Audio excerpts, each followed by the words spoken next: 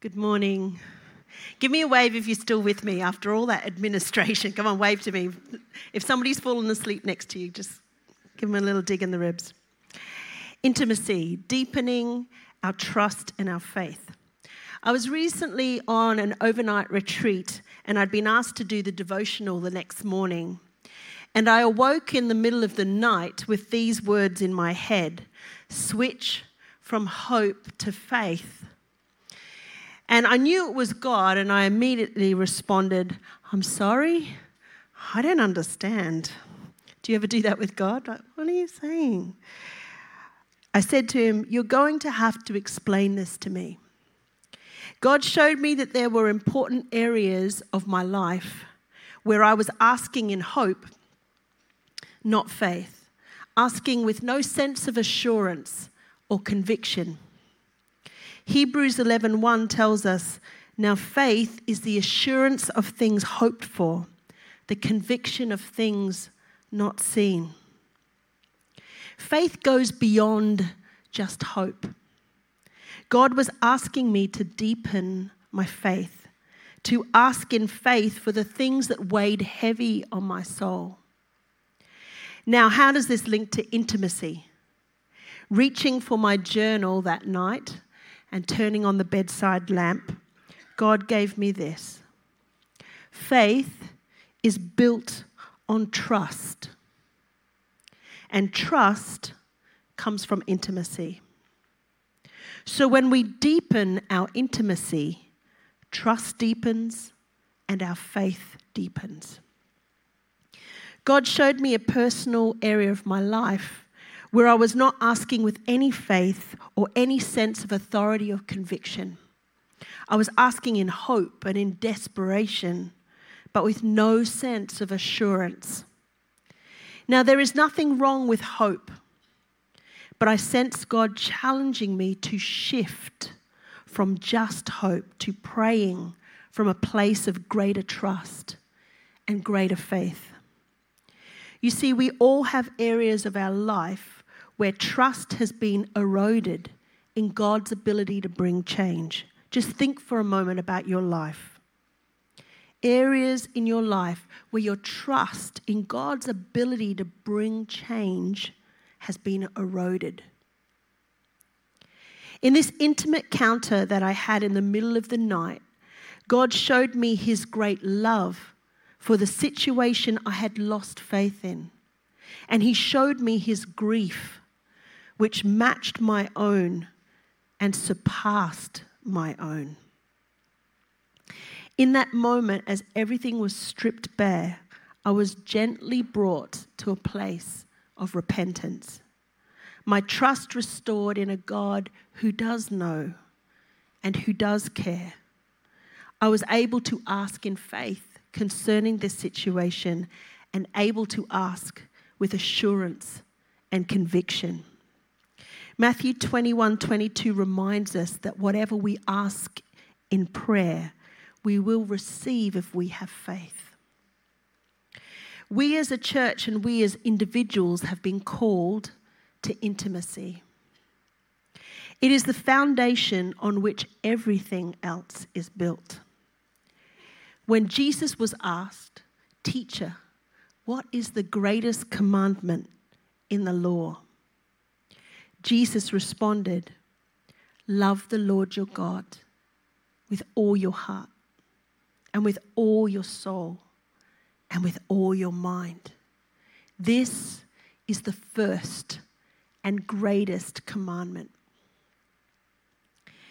The first and greatest commandment. If you leave with nothing else today, leave with this. The first and greatest thing you need is intimacy with God. Life for you may not be going to plan right now. Maybe you're feeling quite distant, unloved, lonely. Love the Lord your God with all your heart and all your soul and all your mind. Come back to the first and greatest commandment. I recently read in a Facebook post of one of my friends these words: God is aware of all of our shortcomings, but he's never changed his mind about us. We change our minds about God. We're often quite fickle and unreliable. But God's desire for intimacy with you has never changed. So why is intimacy the foundation on which our faith, our trust, our life is to be built on? What does intimacy do in our life? Before I go any further, I just want to share a truth about intimacy. Recently, I caught up with a friend and she was sharing about her journey with God. I came away and I remember saying to God, wow, she really has an intimate relationship with you, more intimate than me. Maybe someone like that should be preaching this message. God's immediate response was, not more intimate, just different. Every person's intimacy with me looks different. And this is really important. Don't compare.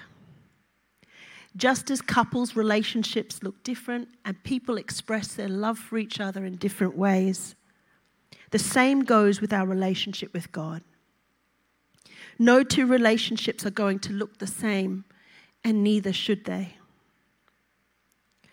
Now, why is intimacy so foundational to our lives?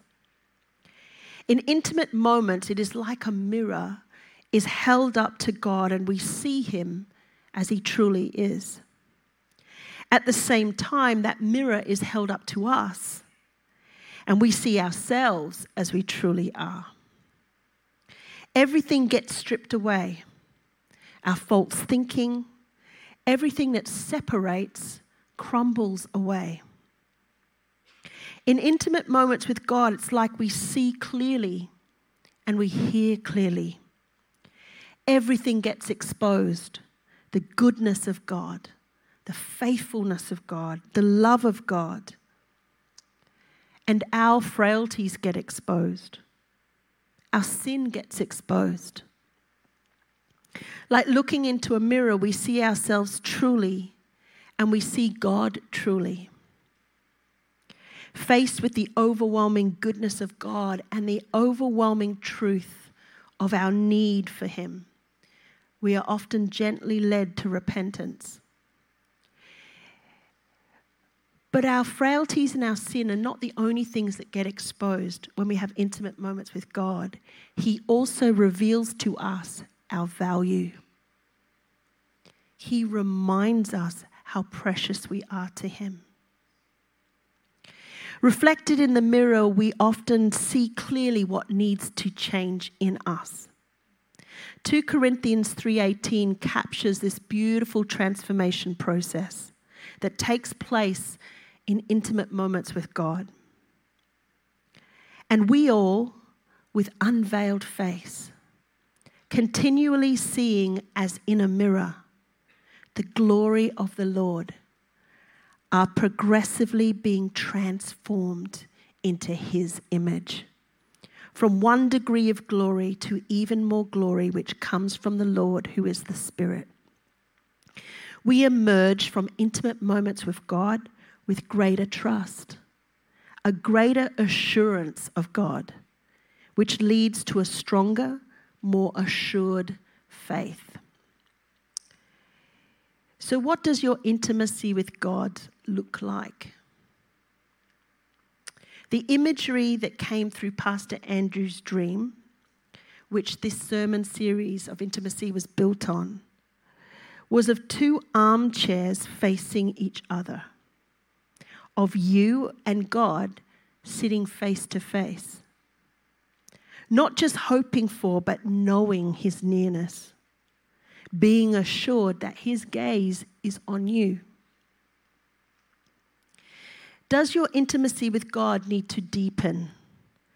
Is your faith and trust eroded? Do you need to shift your chair? Is your armchair at the moment in the same room as God's, but it's not facing him directly? Or are you even in the room with God? Is your armchair even in the room with God? I've been a Christian since I was 10. And in my journey, I've seen many friends and loved ones put their armchair into storage. What I mean by that is that along the way, their faith and trust gets eroded. And their armchair, they just kind of put it away. I've even had some of them say to me, well, if God's real, he can just turn up in my life. But I'm not going to seek him anymore. He can just turn up. And in my heart, I'm thinking, it's not God that's moved. He's still there in his armchair. It's you that's moved. Maybe you've given up completely, or maybe today you haven't even started your journey with God. If either of these are true, then you need to know today that he loves you. His heart has never changed towards you. He is inviting you into a loving relationship with him today. For those of you who do know Jesus, what are the areas in your life where you've lost faith? Or your faith in God's ability to bring change has become eroded? Are there areas in your life that you feel you just can't trust God with that? God has not changed his mind about us. He tells us that there is nothing that can separate us from his love. A love that seeks us out, pursues us, waits patiently for us to choose to love him with all our hearts and all our souls and all our minds. He has already chosen you wholeheartedly. And he longs for you to choose him in the same way, wholeheartedly. So if God's intimacy is always available to us, if his armchair is always pulled up near, waiting for us to join him, if he is ever seeking us out, what is preventing you today from drawing near? Just stop and think for a moment. Those of you in this room that at some point have come to know Jesus, what impacts on your intimacy with God and ultimately your trust and your faith? Those of you who don't know God, what is preventing you today from accepting his love for you, his invitation to you? Is it busyness or burnout? Does that impact on your relationship with God? Your busyness? Or are you in a place of burnout? Elijah experienced both these things. And just like Elijah, God can still meet you in the midst of your circumstances. Is it insecurity? Feeling like you're just not good enough? Does this impact on your relationship with God and your intimacy with him? Moses felt like this. He didn't feel good enough. He ran away. He hid in the desert. But God still found him there. What about fear? Does fear impact your intimacy with God? Gideon was someone in the Bible experiencing fear. And God still found him in his hiding place. What about shame? Peter was full of shame. And God tracked him down. He cooked him breakfast and invited him back into his armchair. What about pride? Are you still holding on too strongly to control of your life? Jonah thought that he knew a better way than God. And God pursued him, and he taught him that his way always works out better in our lives. There's a beautiful story in the Bible that I love. It's the woman who's caught in adultery. That's not the part I love. The part I love is that this woman is experiencing rejection and she's caught in sin. And Jesus meets her there in the dirt. And he lifts her head. He forgives her. What about grief or disappointment, disillusionment, loss? Naomi in the Bible experienced all these things. And in the darkest of journeys, God met her and he crafted a new beginning for her. Let me share with you the one that impacts my intimacy, that I wrestle with the most. Laziness. A nicer word is procrastination. Put up your hand if you're brave enough to join me on that. Procrastinate. Yeah. There's a few of us. Glad I'm not on my own. You see, intimacy requires intentionality and it requires our time. It requires a slowing down of our fast-paced, crowded minds and hearts. The verse we shared earlier speaks of loving God with all of our hearts and with all our souls and with all our minds. That means that some things have to get out of the way. Some things that have taken up space in our hearts and our souls and our minds need to get out of the way.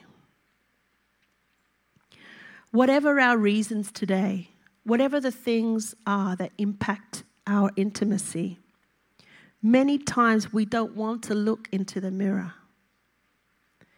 We're afraid of his conviction, afraid of his challenge, scared of what he might ask us to give up or surrender. Proverbs 3 verses 5-6 say, trust in the Lord with all your heart. Lean not on your own understanding. In all your ways submit to him and he will make your paths straight. Trust today that the Lord knows you better than you know yourself. He also knows what you need better than you know yourself. Trust today that he's a good father. Intimate encounters with God change the course of our lives.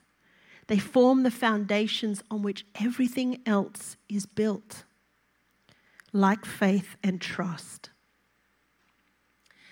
I want to share an intimate encounter that I had with God with you to show you how it can change the course of your life and actually become foundational. So in my 20s, I was at a conference and I had joined the kind of worship, learning about worship, being involved in worship strain that you could choose. And part of it was that at the end you got to sing as part of the massive choir at this conference. So I'm on stage as part of this huge choir and we're singing this song, He's a Father to the Fatherless. Now, if you know my story, I was put up for adoption at 2 weeks old, okay?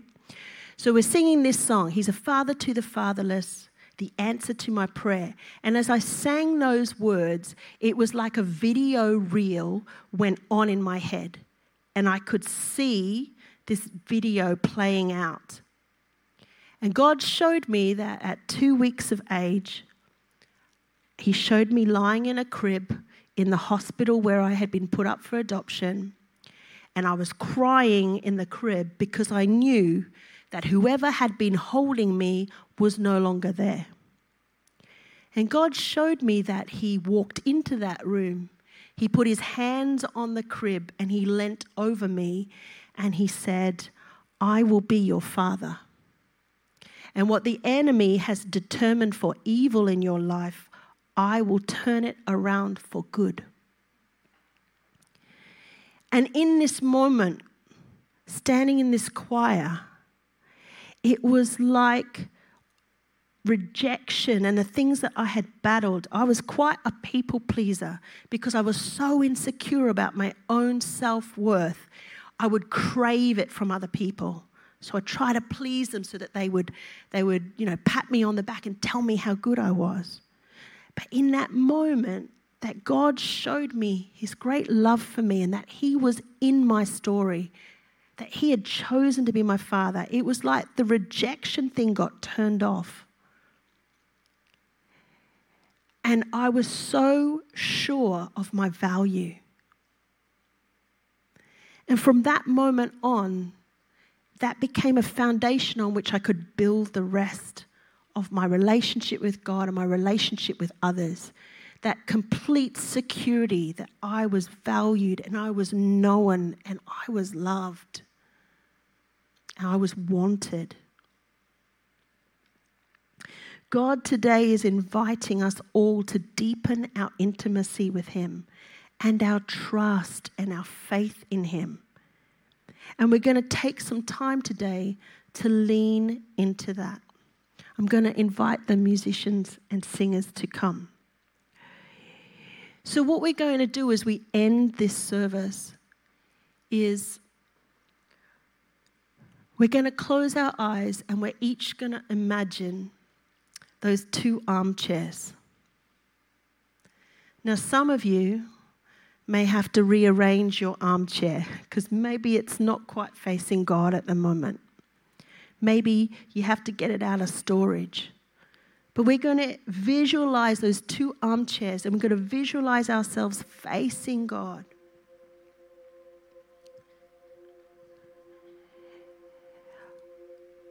You can have an intimate encounter with God anywhere. This week I was on the bus to school, the E41 that takes me to Taipo, and I visualized myself sitting in an armchair with God facing me, sitting in his armchair. And he said to me, Susanna, I love you. And I went to turn my head because sometimes you're embarrassed when you realize how much you're loved and how much we can let God down because we don't give him back the same level of love. But as I went to turn my head in shame, he gently drew my head back and he said, don't look away. Hold my gaze. Let's do this together. And he held my hands. Today, when you visualize that armchair, don't turn your face away. Hold his gaze.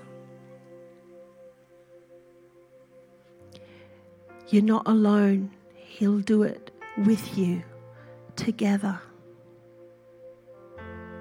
He loves you.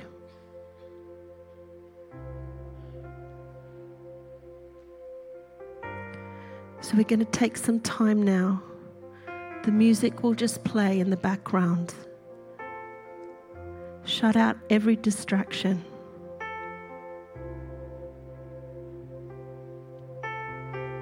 You are so important to God.